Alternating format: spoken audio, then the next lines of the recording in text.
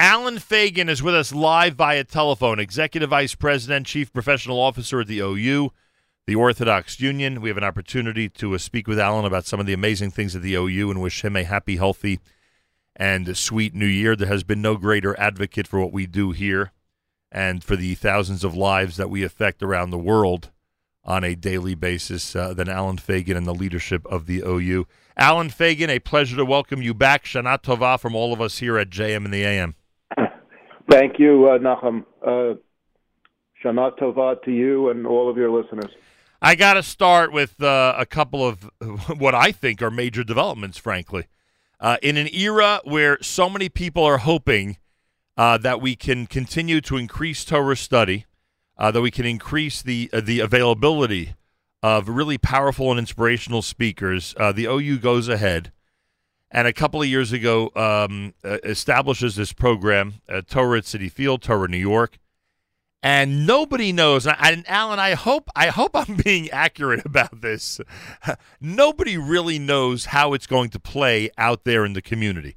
It's a Sunday. It's a very busy time of year. It's in an unusual venue, to say the least. And now you look back at what happened a couple of weeks ago. Not the first time you've done it, and it was an absolute grand slam home run. A perfect expression for the location where you had it in Citi Field. So number one, congratulations. And number two, I mean, would it be fair to say that when the OU takes risks like this, you really have no idea how it's going to end up? You know, when we thought about running Torah in New York this year and thought about the right date and time of year, we really took a deep breath about trying to run the program in the middle of Slichos. Yeah. And it was a risk. And I think it worked out. It worked out well. We had an incredible crowd of participants, 30 different shiurim, probably the all-star team of Magidei Shiur and scholars who presented throughout the course of the day. And we took a risk, but I think it was a good one, and it was the right time of year. It was the right way to set the mood going into Rosh Hashanah, and I think the right way to encourage people to commit as they went into the new year to find ways to set aside time during the course of the year for Torah study. And the whole range of alternatives that we presented, I think, made clear to everyone that there's something there for every taste, for every level of skill and experience, for every interest in Torah study. Someone said I'm sorry. That was really the purpose of the day, and I think in that sense it was enormously successful. Someone said to me on Sunday, Erev Rosh Hashanah, it was good to see an organization as influential as the OU go back to basics and understand that the need for Torah study is vital in our community. And I think that says a lot, especially these days when there's lots of bells and whistles, and you know that organizations try to do things that are, innovative, different, very 2019, use whatever expression you want. And you guys went ahead and said, you know what, we're just going to enhance the Torah study experience and attract people, and that's exactly what happened. Yeah, we certainly tried to do that, and I think one thing that we were able to accomplish this year that was perhaps a bit different than prior years was much greater outreach to a whole variety of subsets of our community. Right. We had some wonderful shiurim that were designed primarily for women.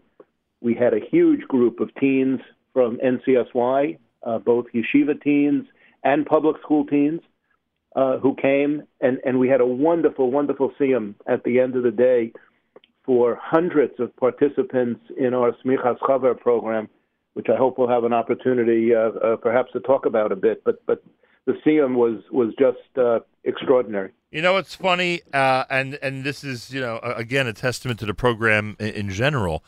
The Smichas Chaver, which certainly we could talk about, the Smichas Chaver program, in itself would have been a landmark, would have been viewed as, and certainly advertised as, a landmark event in our community, and that's really what it proved to be. But it was, part of something that was so much bigger that even some of its, specialness may have gotten lost in the grandeur of the entire Torah New York event. So there are so many. You talk about subsets and different groups, benefiting from the experience of that Sunday. That subset was so significant, but some don't even realize that it was part of the whole program. Could you explain the Smichas Chaver and tell this audience why it's so vital to the community moving forward? Sure. This is a relatively new venture for us. It began about 2 years ago, founded by a young Talmid Chacham named Rav Elyada Goldvicht, who was just an extraordinary Marbitz Torah. It began in Israel. We learned of it in Israel. We have now imported it to the United States and across the globe. It is probably the fastest growing practical halacha learning program in the world. Wow. It now has about 1,000 participants across the world. When the new Zman begins after Sukkot, we will just about double the number of participants and locations throughout the United States and Israel. We now have Smichas Chaver programming in London, in Sydney, Australia, in Chile, all across Israel. It's just growing enormously. And the wonderful thing about this program is it's a once a week shiur, about an hour and a half, but the materials that are used, the content, is the same across all of the chaburas that learn together across the world. It uses a multimedia approach to the development of the content. But what I find to be very, very special about this program is really two parts of it. One is that the participants in Smichas Chaver each week are given material to take home with them so that it becomes an opportunity at the Shabbos table to engage children and families in the learning that's going on during the course of the week, so that families see the investment that's being made by the participants. It's a wonderful, wonderful role model opportunity and influence on the totality of the family. And then it's the seriousness with which the learning is being taken. In order to complete the program, you need to take a test on the material that's been covered. And if you successfully complete that material, you receive a certificate, the Smichas Chaver certification, that you have completed that semester of study. It's a certificate that's signed by Rav Hershel Schachter Shlita, by Rav Amar, the Sephardi chief rabbi of Israel, and by Rav Zalman Nehemiah Goldberg. And then you attend the Siyum together with your family.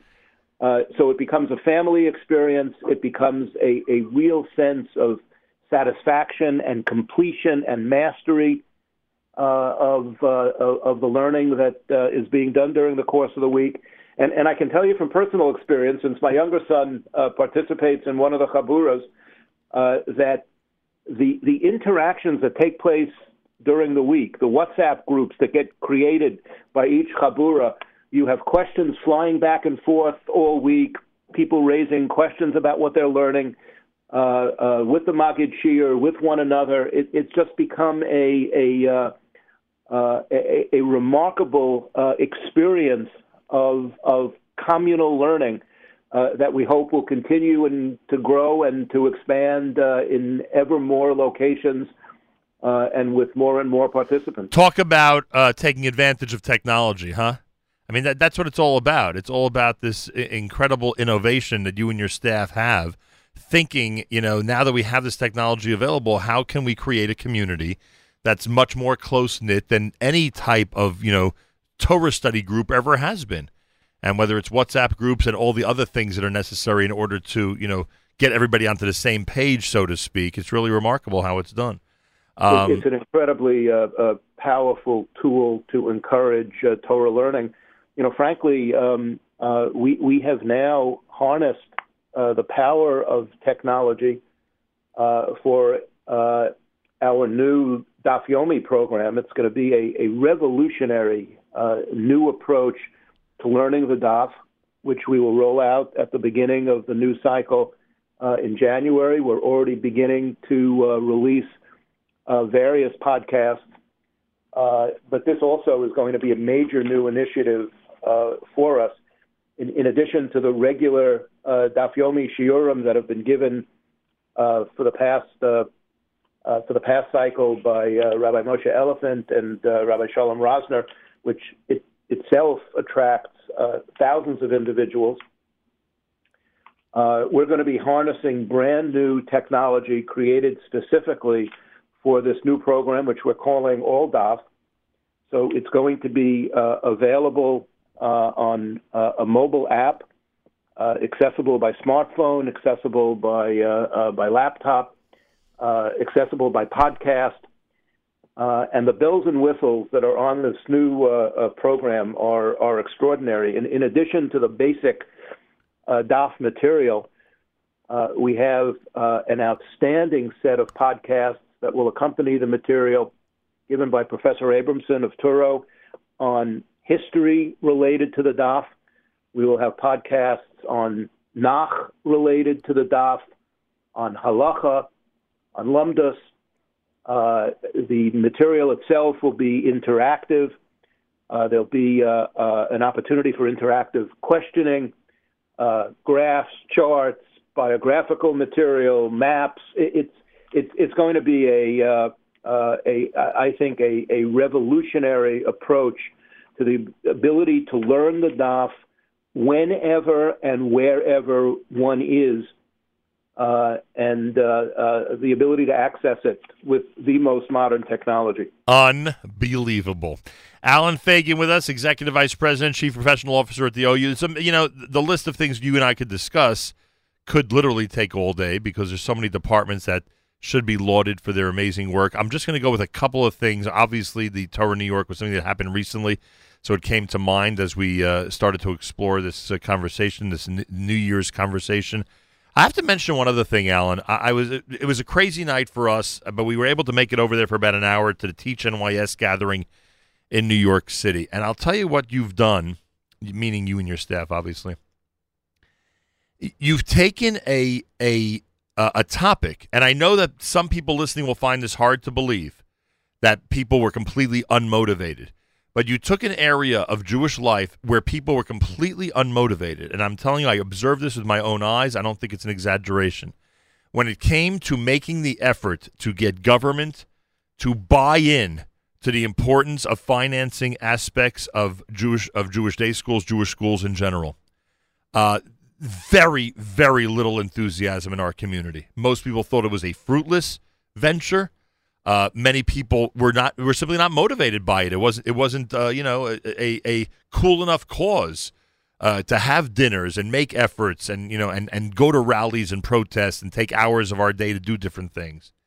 And what I saw that night at the Teach NYS dinner was that your staff over all these years was able to motivate people in multiple states. The average person, the average Jewish parent in multiple states to be motivated, to take an active role, in many cases to financially support the effort, and to get us to this point where any state where you've established an office has accomplished anywhere from mild success to great success in this area. And I think that needs to be pointed out.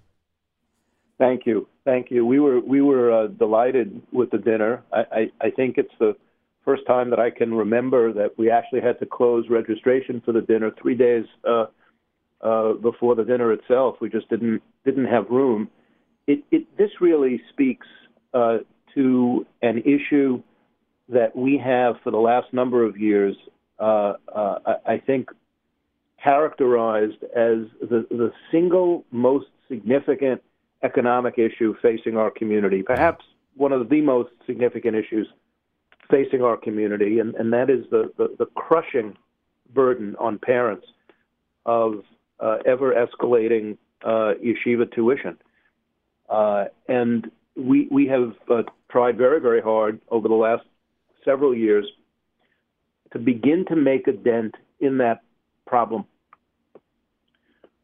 by persuading state government in the states in which we operate, which cover roughly 85 to 90% of day school students in the United States, right, to persuade state government that they have an obligation to see to it that every child in every state is given an appropriate education.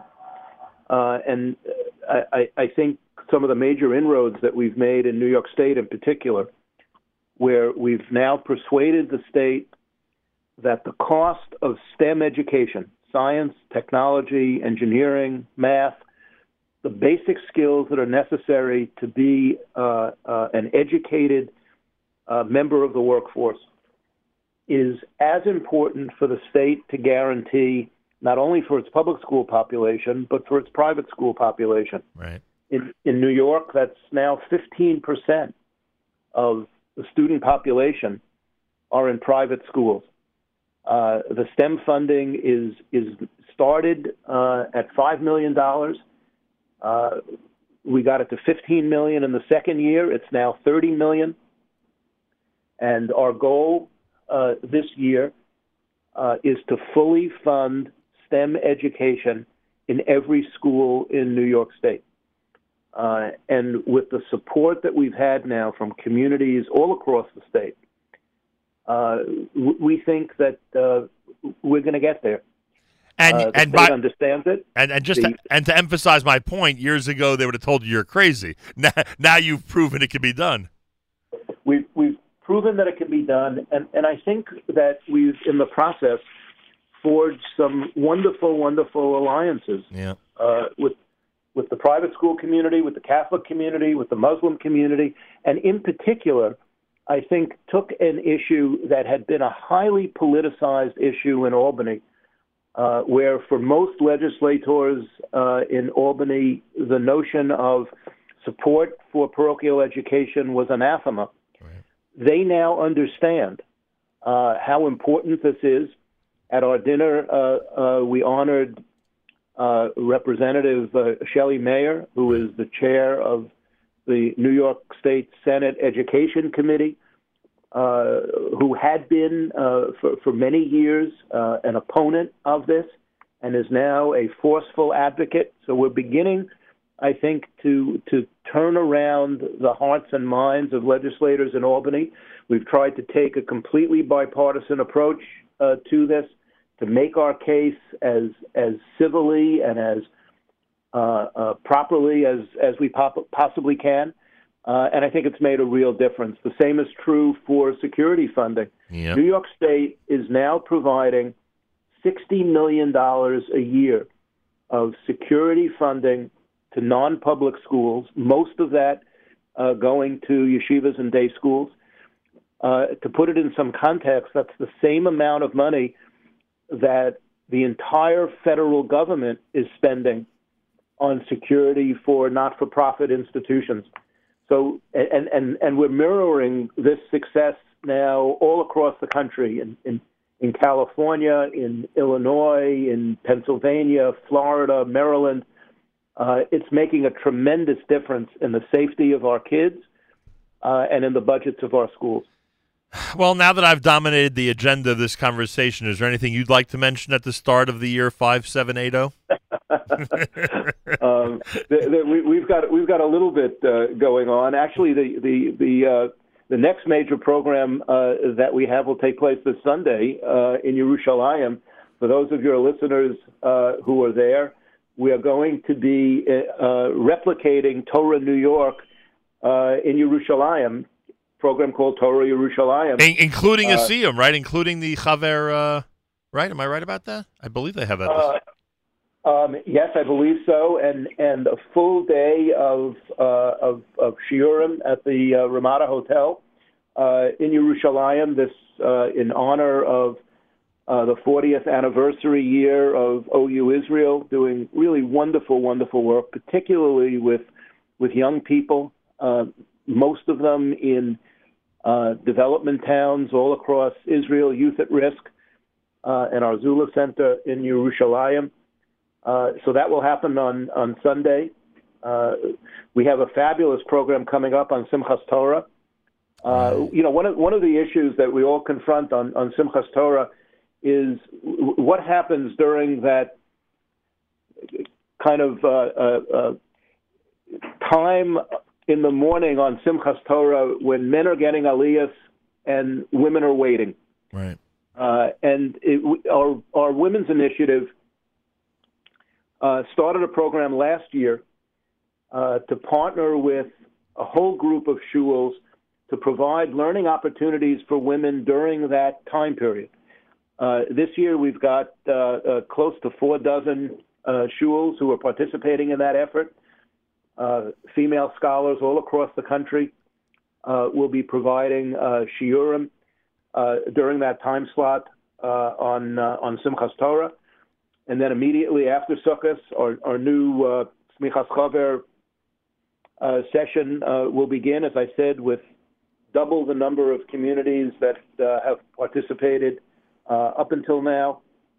We're going to have new programs in communities like Atlanta and Memphis and Los Angeles and a dozen others. Wow. So that will begin right after Sukkot. And then, as you know, in November, we have our Jewish Community Home and Job Relocation Fair. Right. This year, we've got a record number of communities who will be coming to New York to showcase their communities, to showcase housing and job opportunities in the New York area. We've got 57 communities across the United States that are coming to present, as well as 6 in Israel, together with Nefesh B'Nefesh, to talk about Aliyah possibilities. And for your listeners who may not be familiar with the program, this is a program really designed to showcase smaller communities across the United States where there is ample housing available, solid Jewish communal infrastructure, and significant job opportunities at much more affordable cost of living options than would exist in the New York, New Jersey metropolitan area.